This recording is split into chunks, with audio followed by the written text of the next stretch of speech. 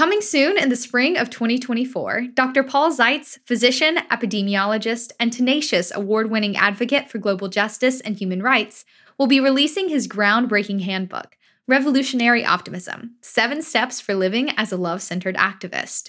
Revolutionary optimism galvanizes us on the path of self-liberation and invites us to unify with others to catalyze our collective liberation. Together, we can create a brighter tomorrow for all humanity, all life on Earth, and for all future generations. Stay tuned for information on how to pre-order your copy. Revolutionary Optimism: 7 Steps for Living as a Love-Centered Activist. Coming soon to inspire you. It's go time! Welcome to Revolutionary Optimism.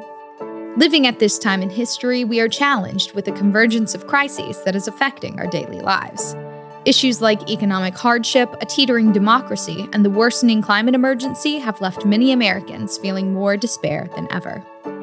To respond to the challenging times we're living through, physician, humanitarian, and social justice advocate Dr. Paul Zeitz has identified revolutionary optimism as an infectious, contagious, self-created way of thinking and living on the path of love, where you unleash your personal power and you #unify with others to build movements that catalyze bold and transformational political action, putting love at the center for our collective repair, justice, and peace.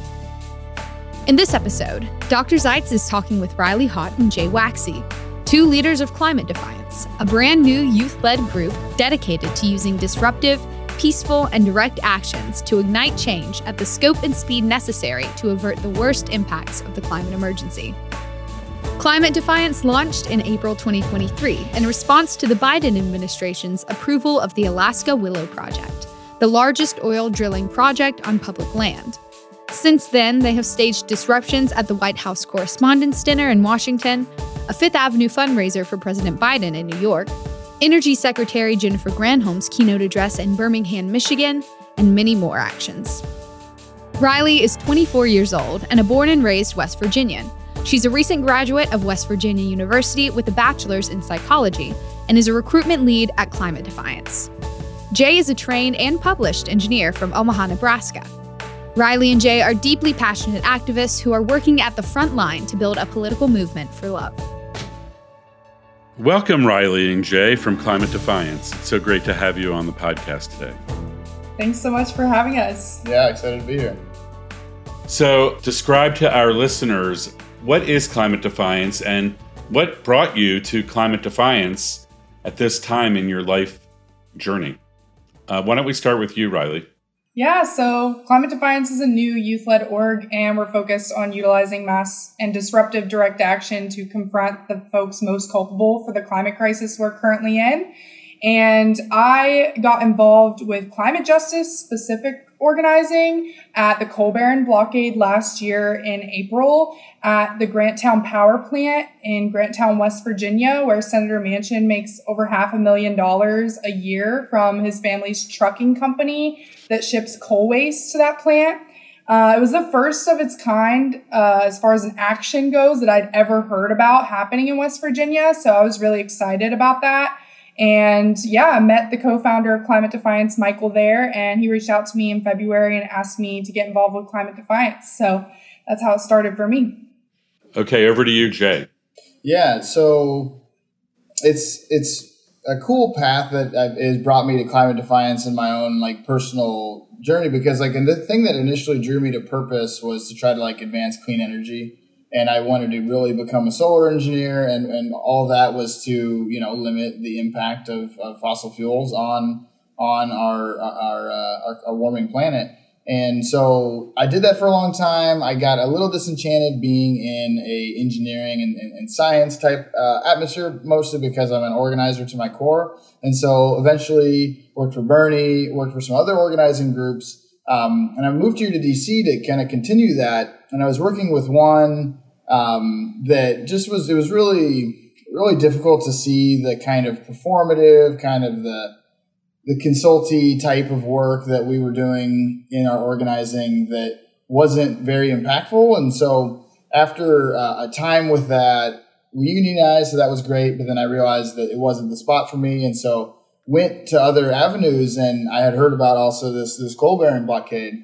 And I was just seeing it and just was like, oh, wow, this is direct. This is a clear way for people to demonstrate with no questions about it what we approve of and what we don't. In this case, Joe Manchin's dirty plant. And the connection with that and the Poor People's Campaign. Reverend William J. Barber was out there on a Palm Sunday with a day after that action that we did to blockade the plant. So to have Climate Defiance and Poor People's Campaign be the two biggest parts of my activist history, come early part of this year, Michael reached out, another very tangible, very direct action when we first disrupted Ali Zaidi, the key climate advisor to Biden's administration. I heard about that. He invited me, and I said yes, and the rest is history because I couldn't move away from this part of the movement family.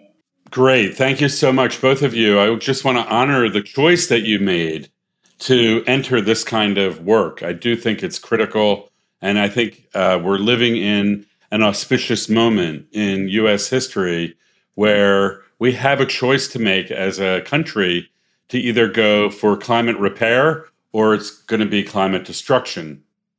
And I honor the bravery that you're undertaking to be part of that movement, the Climate Defiance movement. So I wanted to ask you, I think I know the answer to this, but it sounds like you're targeting current government officials, including the president, the vice president, the secretary of energy, and so forth and so on.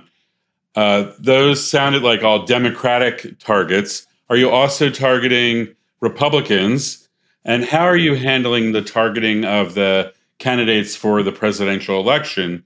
Because we have Republicans, we have Democrats, and we have Cornel West as a third party. How are you all thinking about the 2024 election? Well, I think that the beautiful part is that our focus was very clear from the beginning. We announced with a blockade of the White House Correspondents' Dinner. We did that. The president right now is Joe Biden, who is a Democrat. Sometimes skews enough to the right that I kind of question what some of these party labels mean sometimes. But no, I think that as far as the targeting goes, I think the strongest way that really drew me into really loving how morally focused these conversations are from like a citizen perspective and a democratic perspective, small d democratic perspective, that when we have politicians that are out there saying one thing and they're saying this to try to allure young people or allure environmental focused people to vote for them, and then they get into office and they make it very clear that it was a lie to say no more drilling on federal lands, period. In Joe Biden's case, he added a few more periods. But I think that in a sense is in a wide focused target, and it has ended up being who it's been. You can kind of see who we've targeted on our Twitter, but the Biden administration with a key focus connected to that hypocrisy. And really just outright lying to potential voters. I know that's been a motivational source that has felt centering. Yeah, thank you for sharing that. I agree with you. I believe that we should hold our political leaders accountable for integrity with the words that they say. If he made a commitment, like I'm not going to do drilling on federal lands, then he made a commitment and he didn't keep his word. So that's a breakdown in integrity, in his commitment to us as voters. And I think our job as citizens is to hold political leaders accountable when they say one thing and do another. And they don't like that, by the way. They don't like to be held accountable. They like to say whatever they want and do whatever they want. And I think that's what Climate Defiance is doing. You're bringing integrity to commitments. So I think that's so important at this time in history. And so I'm pretty sure I have this right. Do you know, has President Biden declared a climate emergency? What do you think? No, he has not. And he has the authority. Do you think that either him or whoever is the next president of the United States, do you think that the climate crisis, the climate emergency is so bad that the president of the United States should declare a climate emergency? What do you think about that? I think we're both in agreement that, yeah, Absolutely. absolutely. I mean, we look at this month alone, the hottest June on record, the hottest 7 days in July on measured record. Antarctica, it's the middle of winter down there. It's not forming ice. This is one of the first years on tracked history ever that it's not forming ice. So it is literally emergency by definition. And a lot of our scientist friends that are involved with climate defiance have been screaming this at us as well, that there's nothing but an emergency mode that we must enter. So agreed, 1,000%. And it's way overdue, in my personal opinion. And I think that there's some work that we need to do and to clarify like what we mean as and what we expect the next president to do in terms of declaring a climate emergency. So I'll give you my quick riff on this. I would say we want an executive order issued on day one of the new administration. And we want it to be a whole of government response. We want to create a task force where every department and agency of the U.S. federal government is mobilizing to dramatically reduce CO2 emissions and to radically accelerate adaptation, and also to go carbon negative, do carbon removal, and also to research and develop governance for direct climate cooling. So it's 4 pillars of climate transformation. Also, I think the president should use their bully pulpit and mobilize all the private sector and all faith leaders and all of our society to understand the magnitude of the challenge that we face and the opportunity that we have to actually solve the climate emergency.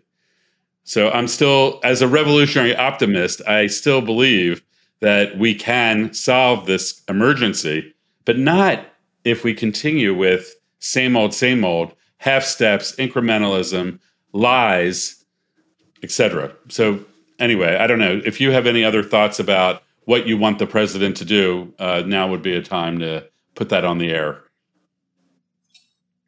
In addition to everything you just said, I think sticking to the promise of ending new drilling on federal lands, period, is like really crucial. And I'm glad you brought up the bully pulpit, because that's something he's really lacked in as far as Manchin and Sinema.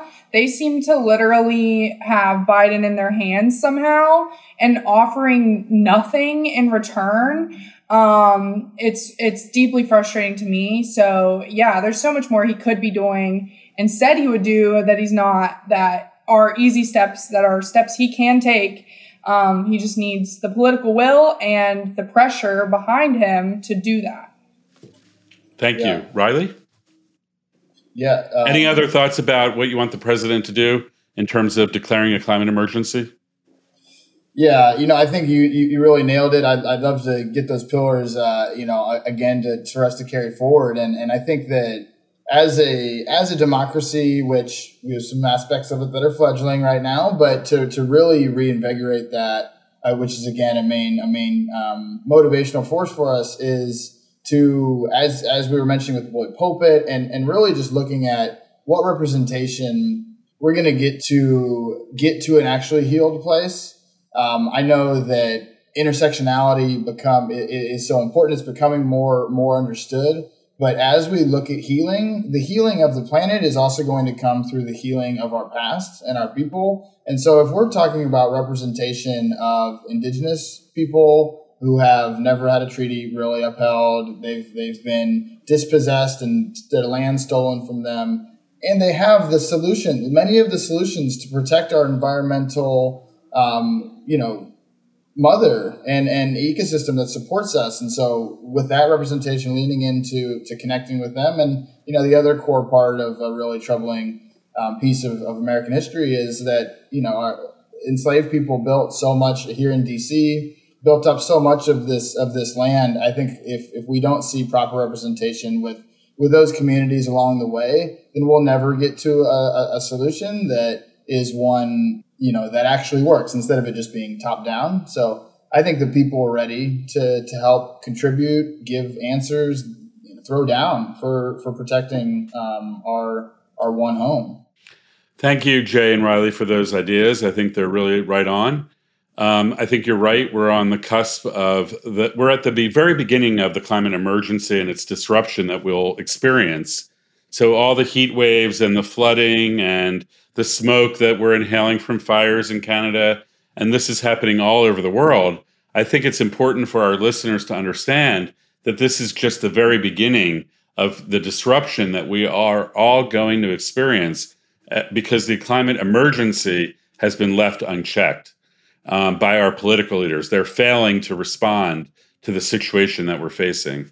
And that is not acceptable anymore. It's not workable. We can no longer just let that go on the way it is. So that's the first point I wanted to make. And then secondly, I wanted for the record you to know that on the second episode of this Revolutionary Optimism podcast, a candidate for president, Marianne Williamson, committed to declaring a legal climate emergency if she would be elected president. So that's the first time I know of a candidate in this cycle that has made that kind of commitment, and I wanted you to know that. Thirdly, I want to second the motion of you, Jay, about intersectionality and the opportunity that we have to unify with the racial justice and racial equity movement.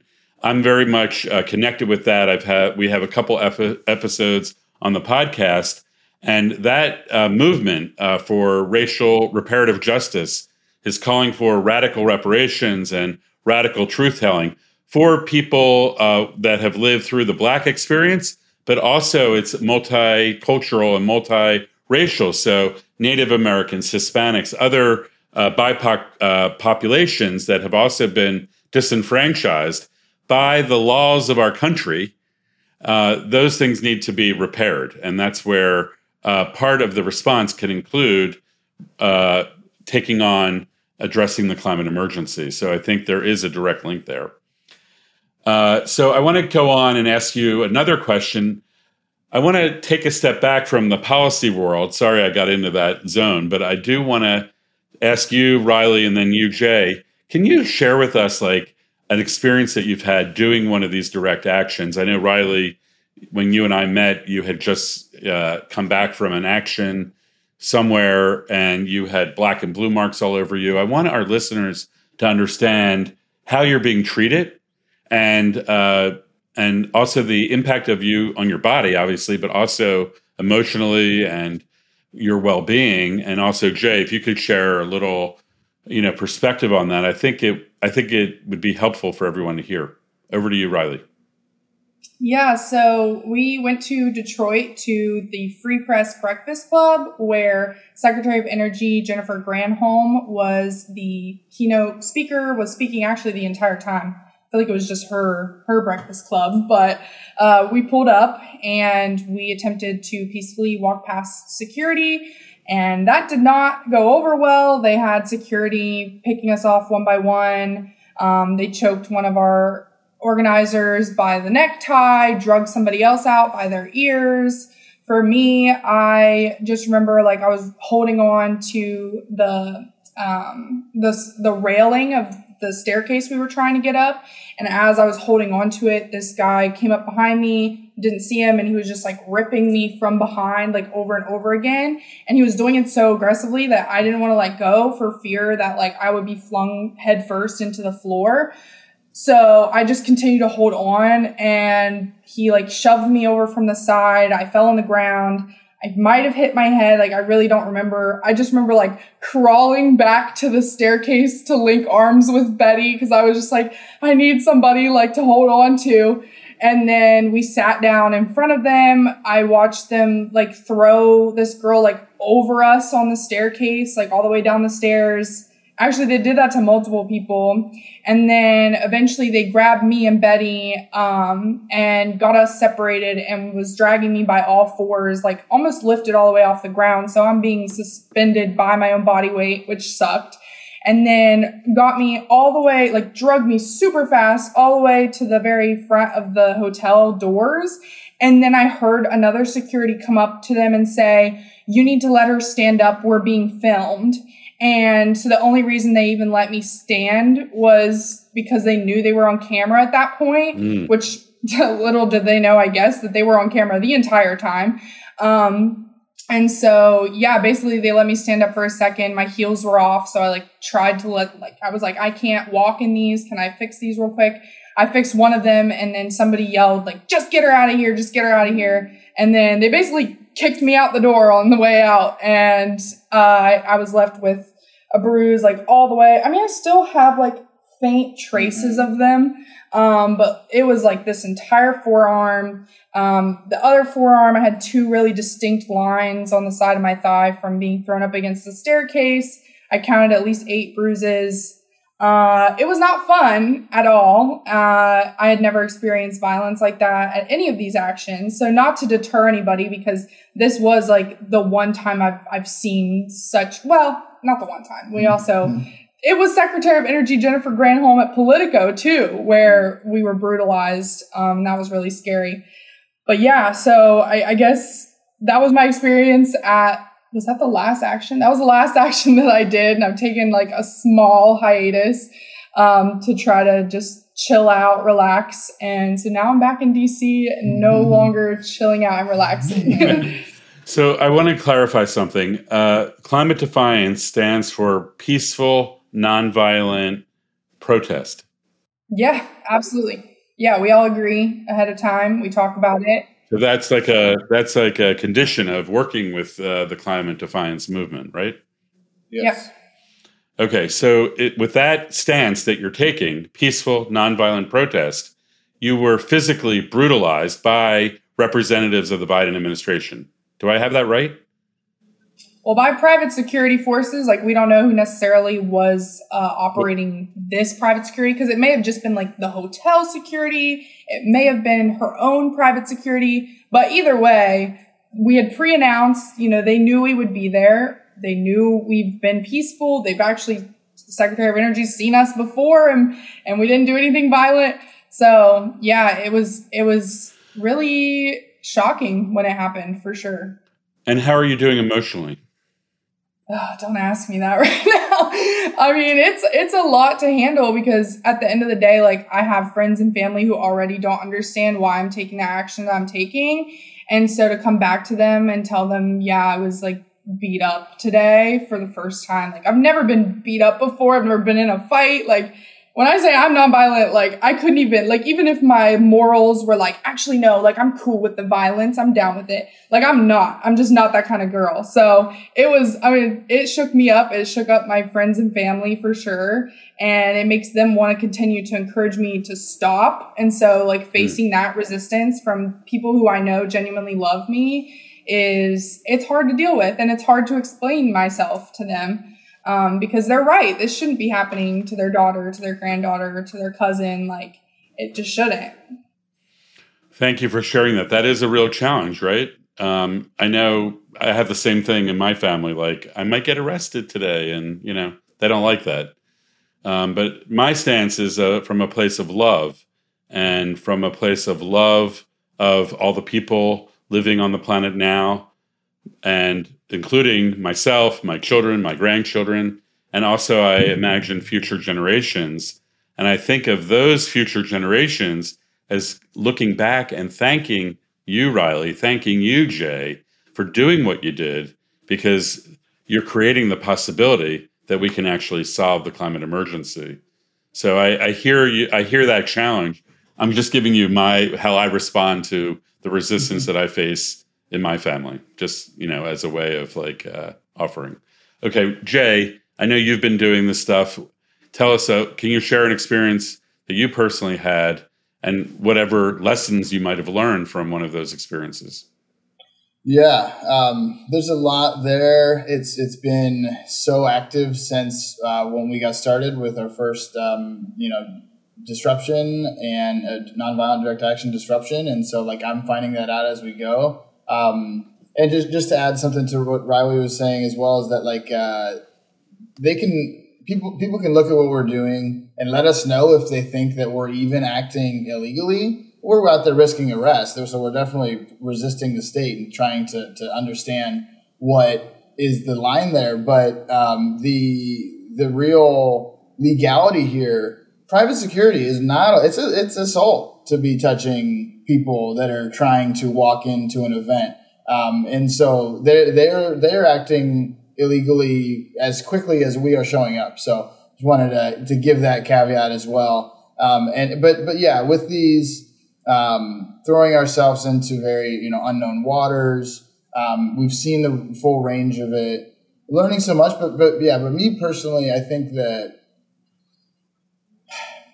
the lead up for me is probably the most difficult time, especially like with our action later today. I'm actually pretty calm, pretty excited. I know most things are set in motion, and it feels good. I'm so glad. Thank you so much for asking us about nonviolence, because I think that's something that I wish I would have said even earlier, because it's the core of what we're doing, and it can change anything. If we ask M.L. King behind you there, Martin Luther King behind you, Dr. King, or Mahatma Gandhi, it's limitless. But I diverge because I'm really trying to put better words to what the emotional landscape is for me before and after. I think that 24-hour, kind of the night before the day of the action, is the most difficult part for me, because I do a decent amount of just some of the coordination in some of these, and trying to make sure ducks are in a row.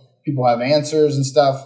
And, I'm really proud of our safety and our care for one another, and we've grown that all along the way. But just knowing and feeling that we're doing, as Climate Defiance, as strong as a job as we can to really make sure that people feel safe as possible. People feel, heard and seen and empowered, and a equal member of the reason these actions succeed is because we're all getting together. So I think that it's beautiful, because I'm really stressed about that. I'm really emotionally frayed out from it, but it is also connected to the thing that once it's coming, once it's happening, and when we get done and are celebrating, it's connected to how good it feels to be together after that. So, yeah, thank you, Jay. Thanks, Riley. I think I wanted to touch on something that I learned from you guys when we met the other week about the sense of belonging that you just mentioned, Jay. You talked about you're working with you're millennials or you're Gen Z. I'm not sure. You're in that younger I'm zone. millennial, Gen Z. Okay, and I'm a baby boomer, so we have 3 generations here on the podcast. So I think it's what you said was really deep and important here, which is that when you join together with people from all 3 generations, let's say Gen Z, millennial, and baby boomers, an intergenerational movement, that it's a sense of community, of belonging, of solidarity, of support, of safety. And, I want you to share for a moment about that, because I think that's the secret sauce that I think you can use to kind of bring more people into the climate defiance movement. So can you share your sense of belonging and how you're personally experiencing that? We'll start with you, Riley, and then over to Jay. Yeah, I think it's been huge for me because, I'm a native West Virginian. As I mentioned, my first climate justice organizing happened last year, because this is just not, it's really difficult to see solidarity within the climate justice movement, specifically in Appalachia, because of how deep the fossil fuel industry ties are there. And so, entering this space was a whole new world for me, for sure. And I think just in the sense of belonging and how we portray ourselves as an intergenerational movement, but also youth led, it kind of it makes me feel like it's a good representation of Mother Earth defending herself, when we can actually see a large variety of different ages, occupations, all kinds of different walks of life coming behind this, because, we're not just these hippie tree hugger environmentalists that Biden is ticking off right now. It's no, we want people to understand that it is our futures. It's all of us. It's not just the people who claim to care about the environment right now, because we all eat and we all drink water and take baths, and all of these things are being put at risk right now. So Yeah, the sense of belonging for me, it feels like a huge reflection of just like, yeah, I guess, how important the work we are doing is, because you wouldn't see this kind of variety of folks if it wasn't crucial and like a big umbrella of folks that are understanding that this is like crucial. All right, Jay, tell me about your personal experience, about your personal sense of feeling a sense of belonging. Like, what does that feel like for you in your heart, in your body? Yeah, it really feels like family. I keep going back to that. Our comrade Justin says it all the time. It is the feeling from the start, and it's also just like literal family. There's those of us in these spaces and in these actions that are mother and son, brother and sister that are coming through. And when we first started combining and showing up in spaces right before an action or before we're about to throw down and this and that, I just find myself looking around the circle and just not only feeling it, but just being like in awe of some of our people that are there. And I feel like, again, very similar to the Poor People's Campaign and the community there, of I would be so foolish to not continue to work with and to be with these people. And so I think that belonging, it makes me feel good, because if I have that like-mindedness and like-heartedness that I see in this group, then it's really what I kind of realized I've been looking for all along in my career, and Bernie was a step to that.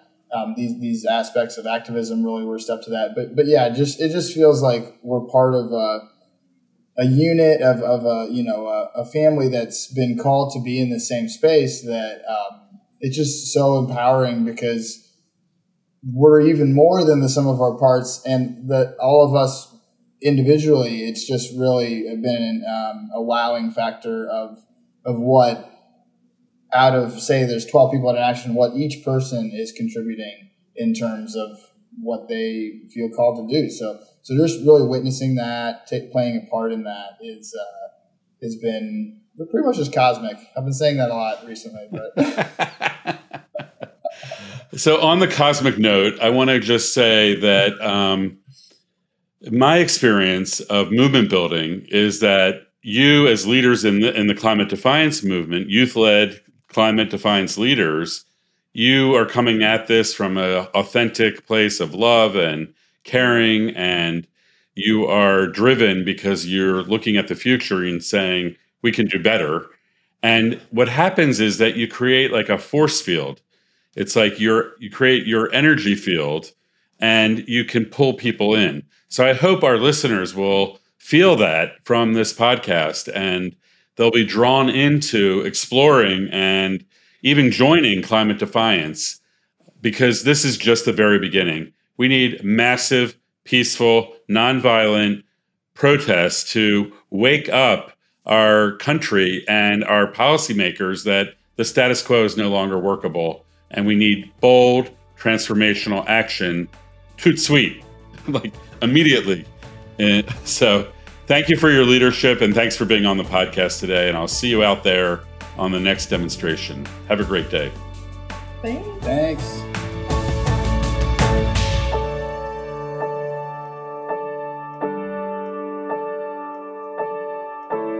Jay and Riley shared their lived experience of facing climate challenges in their hometowns, and they also demonstrated physical, emotional, intellectual bravery in their willingness to take direct action. They were subjected and brutalized with physical assault when they do these efforts, and they remarkably use those experiences to strengthen their resolve and to retain and expand their commitment to addressing the climate emergency. They both reiterated that Climate Defiance is committed to peaceful, nonviolent protest. And I was really touched by the insight that they shared around the importance of a sense of belonging and solidarity and community that is being created with Climate Defiance stakeholders and the Climate Defiance movement as we go forward. So I also wanted to share that On the day that we did that recording of the podcast, I actually did join them at a protest down in Washington, D.C. Our group interrupted the annual Congressional Women's Softball game, and we jumped onto the field when West Virginia Senator Shelley Moore Capito, the captain of the team, came up to bat, as she is a strong proponent of the Mountain Valley Pipeline that will transport liquid natural gas through her state. And we interrupted the game for about 15 or 20 minutes. We decided not to get arrested that day. And I also was serving as a de-escalator. And I was in conversation with the police while we were protesting and telling them that it would have been not looking good for them to arrest us on the middle of a baseball field. In the days following the protest of the annual Congressional Women's Softball game, I was reflecting on my experience, and I wrote a short poem that I'd like to share with you today. It's titled Climate Emergency Defiance, From My Depths. Feeling zen and joy in being deployed, in the face of opposition, in the eye of the sniper's rifle, in the face of the police forces, in the face of resistance, in the face of derision, in the face of denial. We belong in this stance of interlocking arms and hearts, chanting our truce. We are putting love at the center, feeling zen and clear, feeling zen and safe, willing to live and willing to die. All love, love all, serve all, unify. Thank you, and have a great day.